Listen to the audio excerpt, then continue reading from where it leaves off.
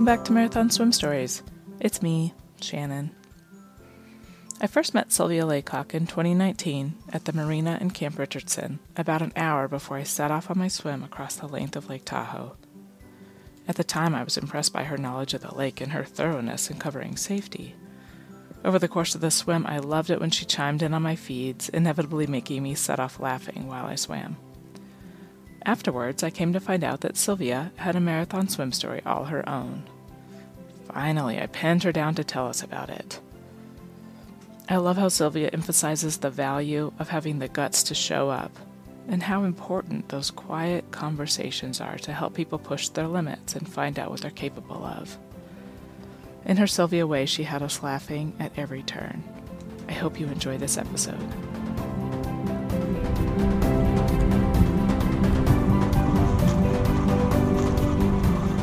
Let's dive right into it. Sylvia, you ready? I'm going to mute some people. It's like this, like the go. That he said. Yeah, there we go. I don't jump off the blocks. I didn't do that. That was not my background.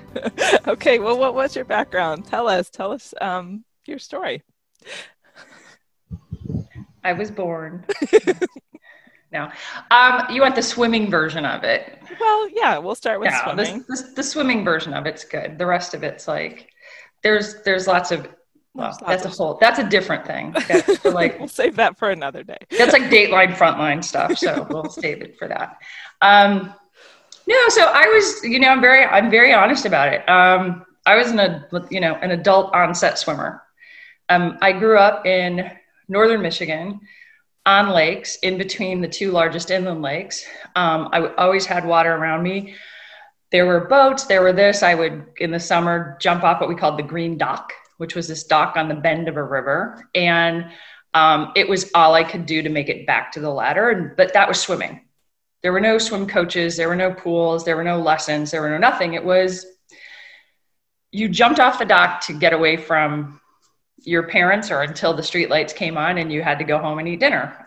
It's what you did to fill the day when you weren't working. And as a teenager, it's what you did to like cool off in between going from one summer job to the next. So I did not grow up swimming. I didn't know really how to swim other than this looked like swimming. So that must be it.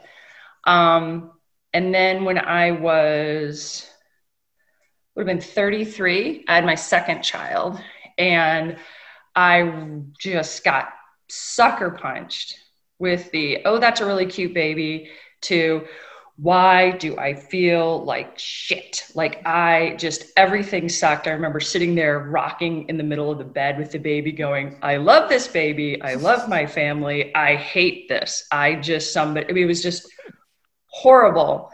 And no one ever said, oh, yeah, you might get postpartum depression. You might get you might want to have, no one said anything. It was, you have a nice house and a nice family. Life should be great. So I remember about my 6-week checkup going to the doctor, or maybe it was a 3-week checkup. And he was all like chipper cheery, like, hey, number 2, you're doing great. Da, da, da. And I just burst into tears. And he's like, oh, okay. Not a problem. Here, we have a few avenues. And he starts writing out a prescription for antidepressants. And I'm like, if I take Advil, it's a big day. And it's not that there's anything wrong with it. It's just not, for whatever reason, I'm not, don't do a lot of over the counter or prescription meds. So I was like, well, I don't know if I want to do that. You got to remember, this was 17 years ago, which when we're talking about mental health, especially, was very different. And 17 years prior to that, it was extremely different. Yeah. And I think how we look at treating this was extremely different. But back then it was like, well, here, I'm just going to write you a prescription. We'll make it go away. And I had a few friends who had struggled with going on antidepressants and not being able to get off. So of course I had this massive fear that that was going to happen to me. And he said, well, there's another option. He goes, you can get out every day, do something for yourself that's exercise and gets the endorphins up, that makes that counters, you get a high, but it counters the high from exercising will counter how low you feel. And hopefully we get you to meet in the middle. Yeah, and I need you to go out and do something physical. I would like you to train for something. So pick something with a deadline, because that's like 6 or 10 weeks out, so that it gets me out every day with a goal. And I'm working towards something versus just this forever. So I left that office. I'm like, I can do this. I'm really good at planning. I'm really good at, I fucking can do this. I felt, and I'm like, those people who swim from Alcatraz, they look like they always come out of the water having this amazing, like, I want to do that. So I found a swim coach, and it took me 3 minutes to do my first 25 in the pool. It looked like controlled drowning. I think she was terrified. Other people in the pool were terrified, but I made it. And somehow I kept doing it. Yes, I bought a wetsuit, and I basically ended up doing a sprint triathlon and then an Alcatraz swim. And I went back to the doctor, and I'm like, this is fabulous. Oh my God. And he's like, I didn't know you could swim. I didn't know you were a swimmer. I go, oh, I didn't know how to swim. And he was like, this is my doctor. He looks like Itzhak Perlman. Sylvia, I meant like a 5K walk. And I was like, oh, yeah, kind of like, you didn't specify that. So, but I loved it. I hated the rest of the triathlon part. Gravity sucks. Don't do it. I don't run. I don't bike. I mean, I can, but I don't like it at all. It's horrible. And from there, I got, kind of fell into the South End Rowing Club. And I still belong to that. And I also belong to the Dolphin Club. And started swimming. I decided I had more fun swimming, got rid of the wetsuit. I think I lost it about week 4. I just kind of got lazy. I was like, I've got enough laundry to do. I'm not washing this thing out too. And it was summer, so I survived. And from there, and then I think Susie Dodds at one point was like, hey, we should do this Great Salt Lake swim. And it just kind of rolled. Yeah. When did you start really pushing distance? How long after you started swimming, I guess? No, I was not that smart. I think by the time, I swam my entire pregnancy with my third, which was 2004 into 2005. And I was doing club 10 milers, what current assisted. Mm-hmm. And then I think it was that year or the year after that I did like a 9 miler. And then and then it was one of those things, you do some relays, you do some other things. And then all of a sudden you have someone, and I don't talk about swims. I don't ever say I'm doing this swim or that swim. I just kind of go train quietly and do it. But I had someone kind of tap me on the shoulder, actually a couple, like it was like Christine Buckley and Susie Dodge. And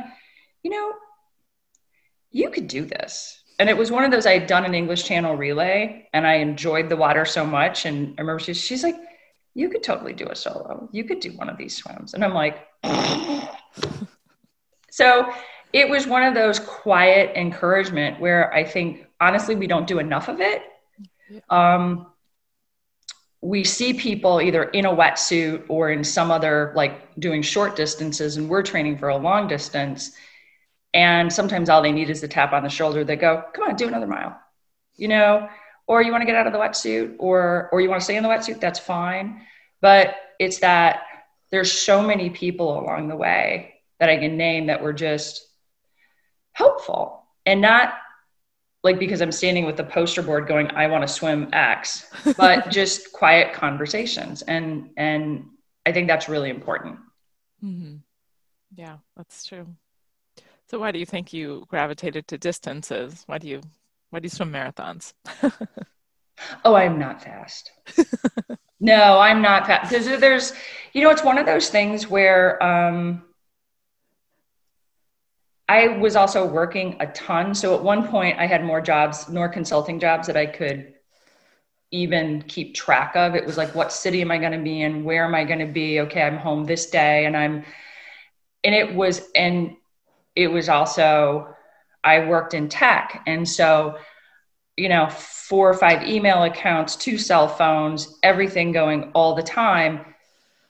This was the only place I could go where I had an actual reason to not take a phone call and not answer an email, and people would leave me alone. It wasn't like, oh, you're spending time with your family, you can take a phone call. Like, no, I really can't, but I will. But if I'm in the water, no, I'm not. So it was one of those things where that was my break, where I wasn't doing laundry while answering an email, while being on a conference call, while helping my kids with homework, it was like, I was doing one thing. Mm-hmm. So, and I'm not fast. So there's kind of like no sense of me doing like a 1 mile, 2 mile, because, I probably haven't even found a pace at that point. So, and it's all about finishing. Yeah.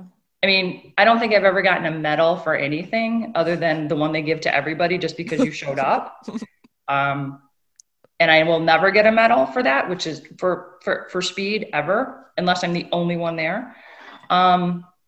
It's about finishing. It's about, did you show up? Did you put the work in? And did you finish? I will always show up. Yeah. I'm probably one of the people, if you ever talk to anybody in any of my past careers, they'll go, yeah, she works a lot. And if I start something, unless I'm getting dragged out, I will finish it. So distance works. It suits those. Yeah, for sure. How do you describe the feeling of completing a marathon swim?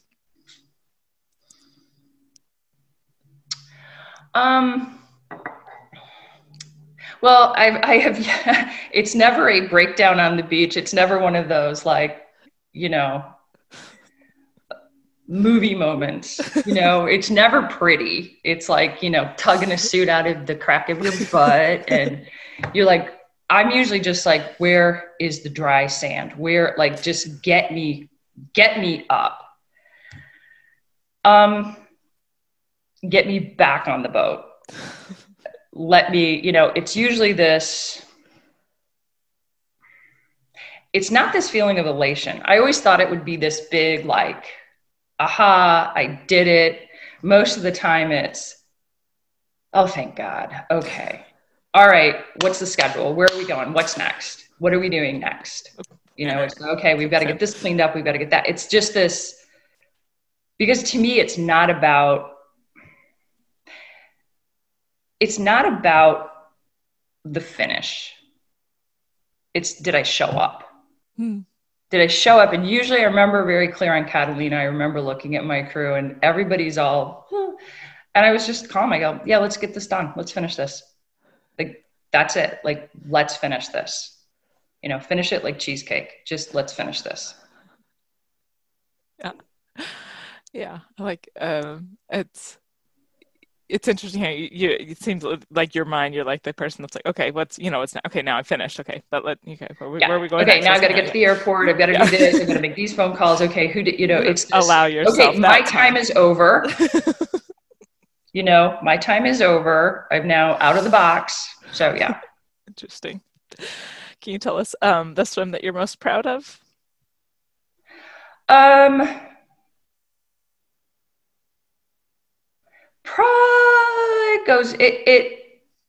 ebbs and flows. Probably Catalina, because I did finish it. So. Tell us about it. I learned afterwards that it was not. My boat crew was awesome. So, I encourage people to have ex-military intelligence and ex-military operatives on their boat, because it's about the mission. That's all I said to them. I said, we have a mission. You use their language. This is the mission. I need to get from this point to this point. And at any point, it is not about my comfort. It is about finishing. That's the mission. And your job, even if I whine or cry or whatever, is to say, that's not the mission. Your comfort is not your mission is to finish. So I guess there was a lot of interesting crap that happened on my boat. I was slow. Catalina is this wonderful swim. You start at 11 o'clock at night. So first of all, not everybody likes swimming in the dark. I love swimming in the dark. It's like, because you're ignorant. You can just da da da da da, and you just swim. And that's, really what you're supposed to do. And Tina Neal, who was fabulous, said, do not look up. Don't ever look up. Don't look at the finish, because you're not there until you can see the color of someone's t-shirt on the beach. I did not know that there was a small craft advisory storm. I got in the water and I'm swimming up and swimming down and swimming up and swimming down. And I'm like, oh, this is just the water in Catalina. This is like outside the gate. I've done this. I haven't done it for this long, but I just figured this is what everybody gets. I did not know you could get smooth water. And I also, in the back of my mind, I think the pilot took a look at me and was like, yeah, we'll take her out, put her in the water, let her swim for a little bit, and then, we'll be done. So, and I remember the sun coming up and getting a goggle change. I had not been counting my feeds. It was going all right, but I'm like, Jesus Christ, this is long. What the hell? Like, I was at that point, you range from being like, who the hell talked me into this? Like, this is stupid. I need a better hobby and better friends. Like scrapbooking, quilting, reading by the fire, cooking. Like, my friends are stupid. Like, I was cursing Susie and Rainey, and like, I'm just like, but I'm swimming because I've got to finish this. And I do remember at one point I was just so frustrated because finally by about mid-morning, things had settled down. So I swam all night in this, and that's like, oh, well, now the swim starts. And I remember thinking for 1 minute, because I don't wear a watch. No watches ever. They don't help you. And I remember thinking to myself, I've been out here for 20 hours. I probably am going to have the longest Catalina. I will be the Jackie Cobell of Catalina. And I love Jackie, but I wasn't ready to be Jackie Cobell. I don't think I could handle it. And I just remember thinking I had like this 30-second period after a feed where I was starting to swim, and I was like, do I really want to do this? Because I'm going to have the worst time. Nobody knows I'm doing that. There's like 8 people who know I was swimming.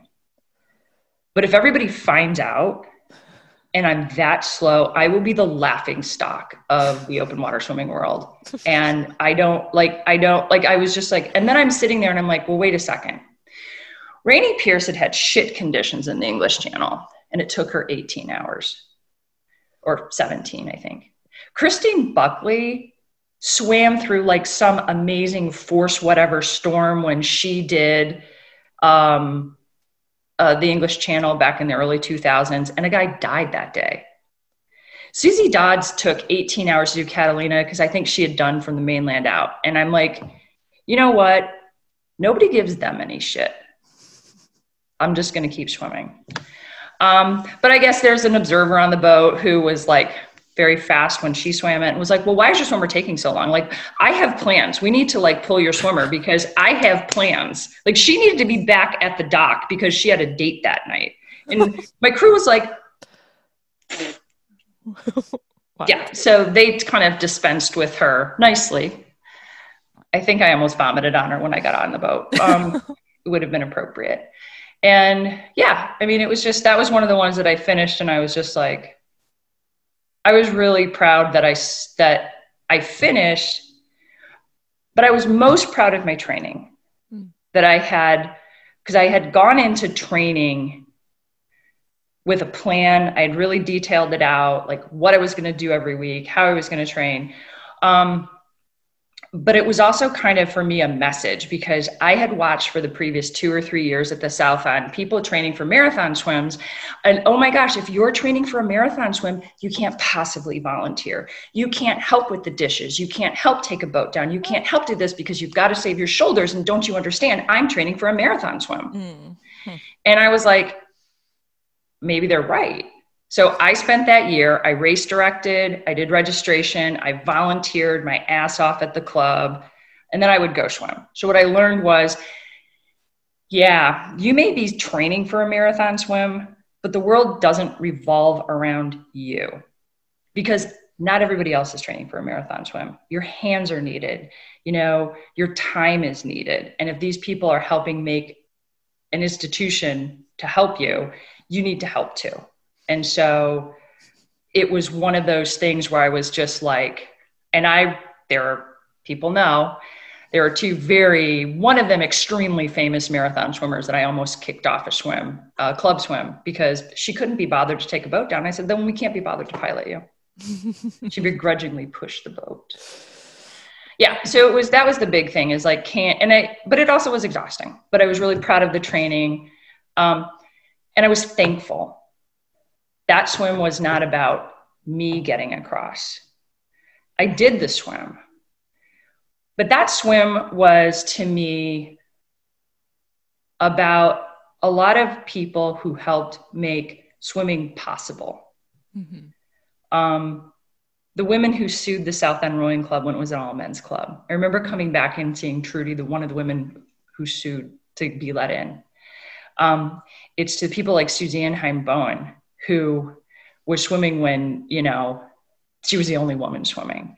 And there's so many like that I think we forget to say, I enter this water only because you cleared the way. Mm-hmm. Yeah. Yeah. I feel like I want to hear more about your story, but part of your story, I think, is how you got into piloting and stuff. So maybe you want to tell us, it feels like a nice segue maybe to talk a little bit about now you want to talk about failure. Well, actually, I do have a question about what haven't you finished? Oh, that's painful. I started piloting because I failed the English Channel. I trained for it. I felt I was ready for it.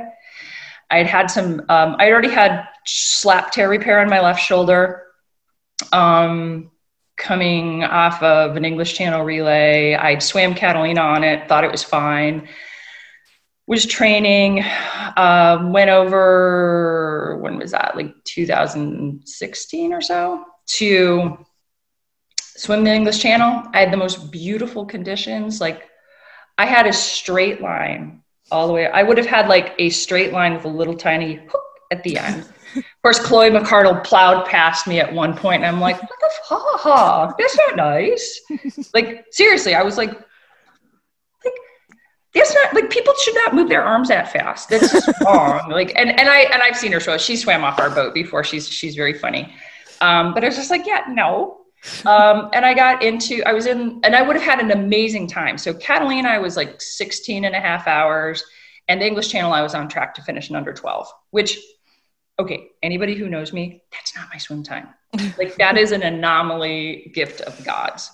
And I let them down that day because I was just entering the separation zone at right around 5.5 hours.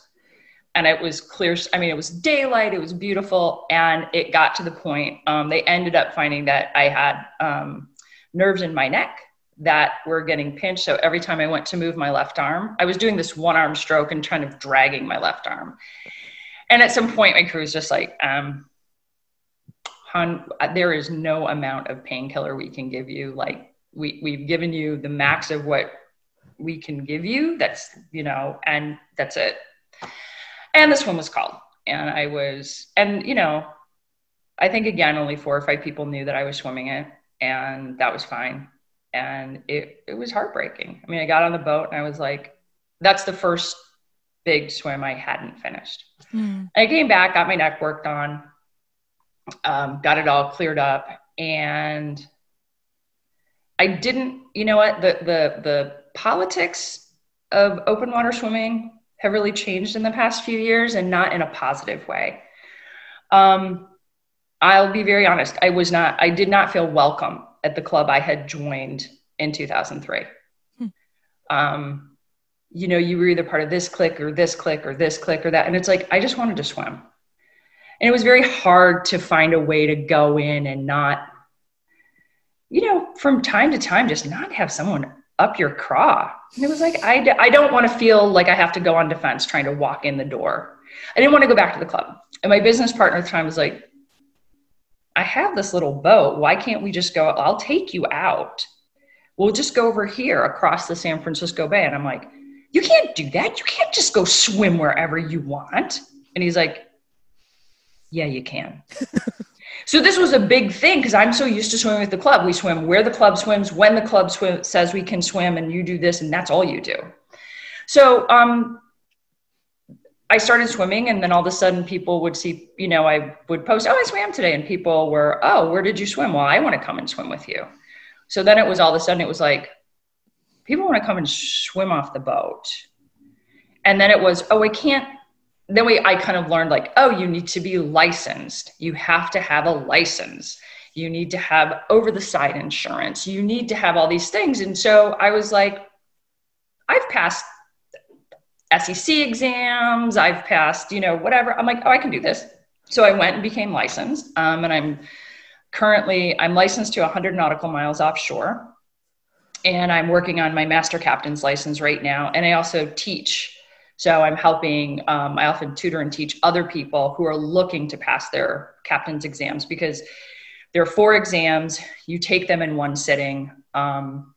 Yes, I passed all mine the first time, but not everybody does. Some people go back and take their exams 2, 3. You're only allowed to take it 3 times in a year, and then you have to wait a year. Mm. And I know people who have not passed their exams, and you have to pass all 4 at once. And so I work with people a lot to like teach them, okay, what is it that you're getting hung up on? Mm-hmm. So, and then from there, I enjoyed not being wrapped in the politics and the confines. So I still love the clubs. They're amazing places. And I would say they're actually a great place to get people started and going. But the clubs aren't always for everybody. Yeah. And I think that's true anywhere, whether it's a club going off the beach or there's an actual physical building. And it changes over time. Yeah. Yeah. So, and then we grew up piloting. So, a couple of boats, a couple of captains, a couple more, another captain or 2 coming on board, and just trying to really, I think I love the marathon swims, but I also love people who come in and they do their swim, their Everest. That might be an Alcatraz. It might be getting in the water. They meet their swim. And then I want every swimmer to come out and going, what else can I do? Yeah. It's like, oh, we have a plan for that. I love that. Yeah. Yeah, that is one of the most, as a coach, that's one of the best things for me is when somebody's like, oh yeah, that was really cool. What else? Yeah, what else? And I always tell people, especially the hardest swims to do is your first 6 hour. Yeah. Those are the hardest. And people are like, they're so afraid of the 6 hour. And I love taking people on their first 6 hours. It's like, oh, I have ways to get you through this. I will whisper you through this. Yes. Ask Elizabeth Almond. Oh my God, poor Elizabeth in her 6 hour. She was screaming.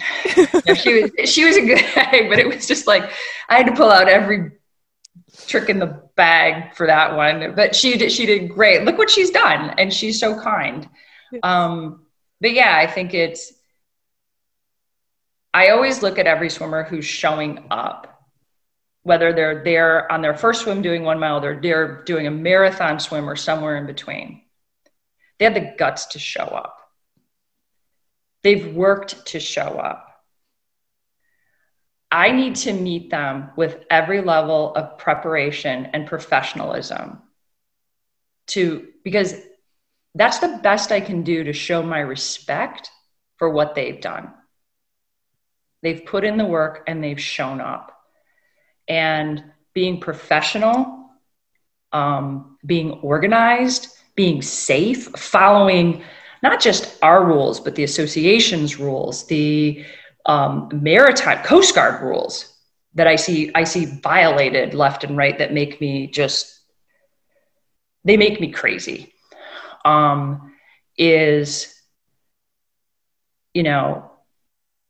I need to show up and it's a sign of respect for me. And I think anything less than that would be disrespectful to the swimmer. And I don't know everything they've brought to that swim, But as you know, it's more than any of us know. Yep. Yeah. Yeah. So, you talked a little bit about the tricks in the bag. Is that something you developed on your own, getting yourself through your own swims? Is there, basically, I want to get to like how do you get through the hard stuff? Is it the tricks, or is there other things? Well, when I was doing my 8-hour, I had people kind of would come out and swim like I think Rainey came out and swam for a little bit. Susie came out for the last hour and I'm like, no, I'm good. It's like 7. She's like smacking me on the feet. She's like, no, you're not. This 7 is not 8. That's what she would say. She said there was a guy, Duke, at the Dolphin Club who told her, 5:59 is not 6. Every swimmer's different. I always ask a swimmer, what motivates you? What works for you? What doesn't? I think having a great deal of empathy, but also strength. Mm-hmm. It's like when you're in the water, I like to say you have Swiss cheese brain going on. Like you've been swimming long enough and it's like it's like you don't, like one person talks to the swimmer and it is this trying to channel where they're at. They've got this. I very rarely have a swimmer in the water who I'm like, okay, this is not going to happen.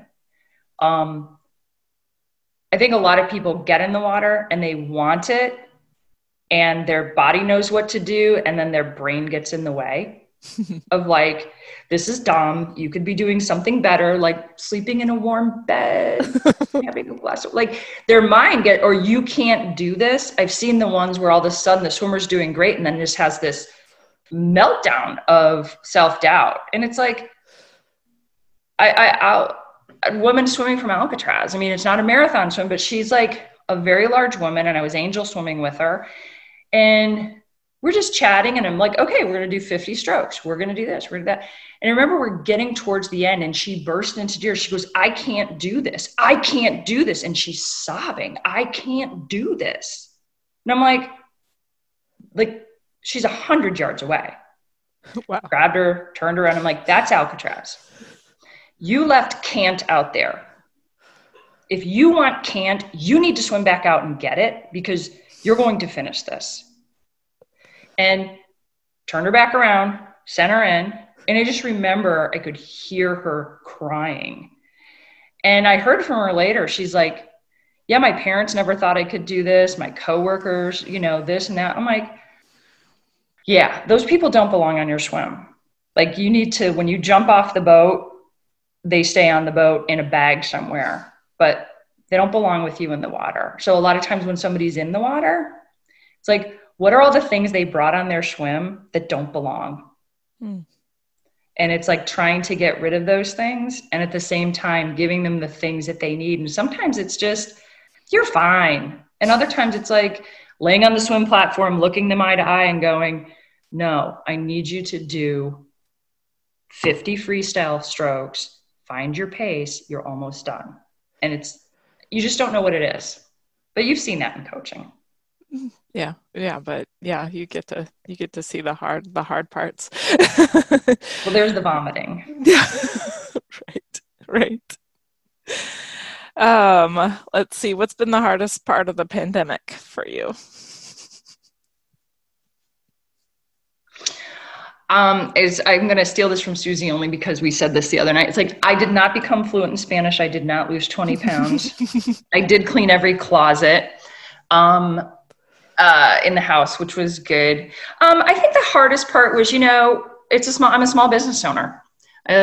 We were, charter boats were not allowed to be on the water until June 5th. And so it was illegal. I had my 50th birthday on May 16th and I wanted to swim and I could not swim. And what I found even more incredulous is that there were not people out swimming, but there were charters illegally out with swims in April and May. And not only do I find that it sucks as a small business owner because you think everybody needs to be playing by the rules. Yeah. Welcome to life. Not everybody plays by the rules. They don't believe the rules apply to them. So, we have basically lost 90 days of business. And you're rescheduling people. I was really concerned for our Tahoe people. And basically we made the decision early on that, hey, listen, no harm, no foul. If you need to roll your swim to the following year or to 2022, there's no penalty, there's no fee, there's no nothing. We will just roll it for you as a courtesy. Let's find you a date. You need to be safe. And I know not everybody did that. I think it's what we tried to do. We thought it was the right thing, tried to do the right thing by the swimmer. So we did have a Tahoe season, although it was somewhat abbreviated in terms of it was condensed and we didn't have as many swims. We had swimmers from New Zealand, Germany, Canada, a number of places, New York, who couldn't come in. I loved your kids, who couldn't fly in. That's okay. They'll swim next year. The water's not going anywhere. So that's kind of been the hardest part, is just trying to manage the business and also manage expectations. And now we left Tahoe, and I think the air quality, we couldn't even see past the end of the dock. The fires are so bad. And we came back to San Francisco. I think everybody, some of you may be too young to know this reference, but the San Francisco Bay looks like a really bad Cheech and Chong movie from the 1970s. It's pretty well smoked out. So we're waiting.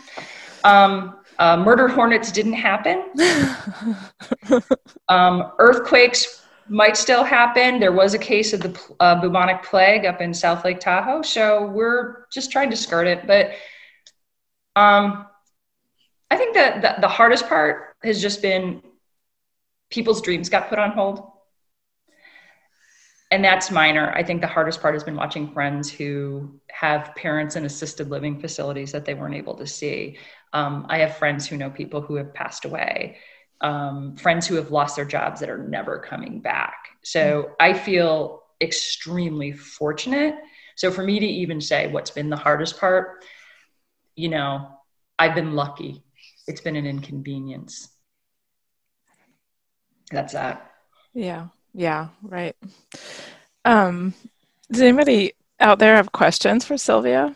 Do you want to come off mute and ask Sylvia some hard questions? No, not Jamie. She's got to ask a hard one. No hard questions. I have a question, as a pilot and, all the swims that you do, what are some things that swimmers can do to kind of make your life easier? Or what drives you crazy that we may be doing that we don't even know about? Good question.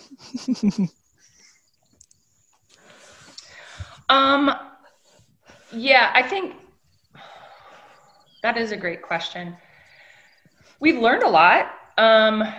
We've learned about, actually, as a pilot, I've learned how to communicate better, well in advance of the swim. What you need to bring, here's,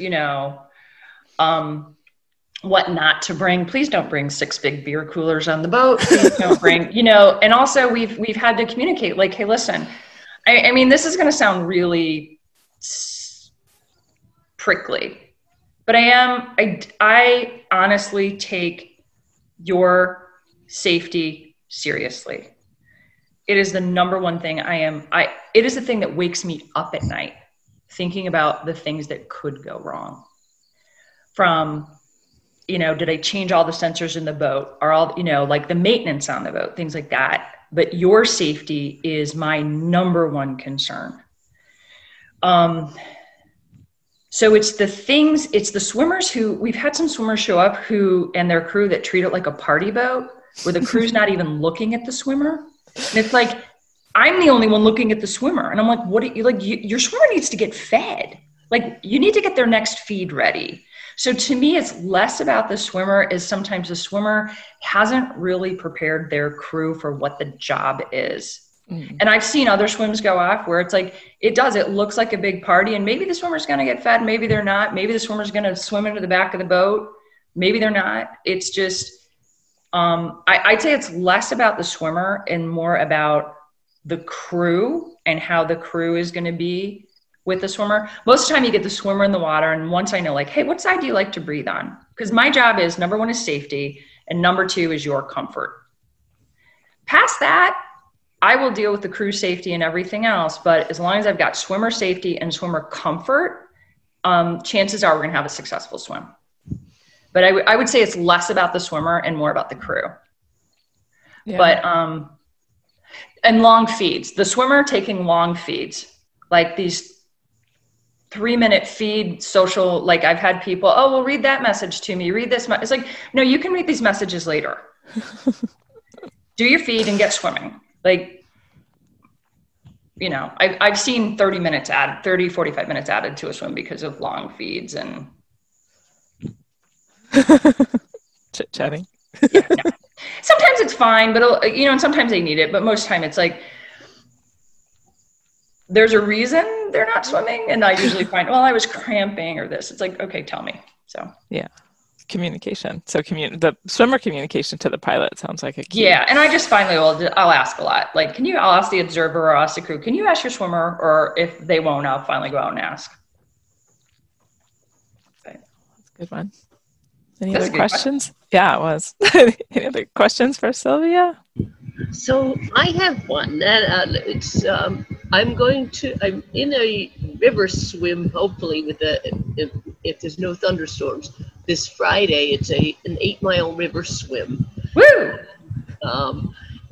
We're going out with the current and back against it. And that part of it makes me a bit nervous, but you know, I figure I'm just the starting point for me is enjoy the swim. When you get to the current, you'll deal with it. Don't go crazy. But if you have any advice on how you handling like swimming into a current, that would not make me so overtired that. Well, I would say if you know you're getting a ride down, don't do a lot of excessive anything, because if the current's going to take you, the current's going to take you, so that when you make that turn, you know, you're kind of like, okay, my swim's going, and you just have to be patient. You know, the shore will come to you as long as you keep swimming. Like, you know, if you just keep going, you'll make it. If you stop, you won't. I mean, that's kind of where it is. And it's one of those things where, to me, I'll often do it, or I'll put swimmers in a treadmill where I know they're against the current and they're not going to make any progress. I'll make them swim there for 40 minutes because it's a lesson of turn your head off. Just completely turn your head off. Don't count strokes. Don't sing songs. Just like, think about your stroke. Is it efficient? Is it this? Am I having a good time? Oh my gosh, that's a beautiful tree. Look at those people. They're like, as long as because here's the deal. Your body knows what to do. You've been training. Your body knows how to swim. Your mind, you just have to turn it off. You'll be great. Thank you. Thank you. All right. Last chance for questions for Sylvia. Otherwise, I'll do my favorite closing questions. No question. I just want to tell Sylvia, hi, I love you. Hi, I love you too. All right. What's your advice to aspiring marathon swimmers, Sylvia? Show up. No matter what anybody says, show up. It's your swim. It's a good one. It's a really good one. I like that. As Chris was pointing out in the chat too, just be a finisher. Like, know that, like, I'm a finisher. If you're like kind of going in with that, I think that's yeah. Let's finish this. Finish it like cheesecake. That's great. All right, who's inspired you in your marathon swimming career? Oh my gosh. You can pull the Jamie Monahan. I'll send you a list later. That's what she did. No. You know what it is? It's that list grows every day. You know, if I feel like I'm at the Oscars and you're thanking your agent, but it's like, it's the people who have been showing up for years. You know, Frida Streeter, Allison Streeter, Suzanne Heimbone, Susie Dodge, Rainey Pierce, you know, Helen Smith, Haley Brandt, Emma France, you know, all sides of Tracy Clark, Ned Dennison. I always tease Ned. I'm like, my goal in life is to have a signature line as long as yours.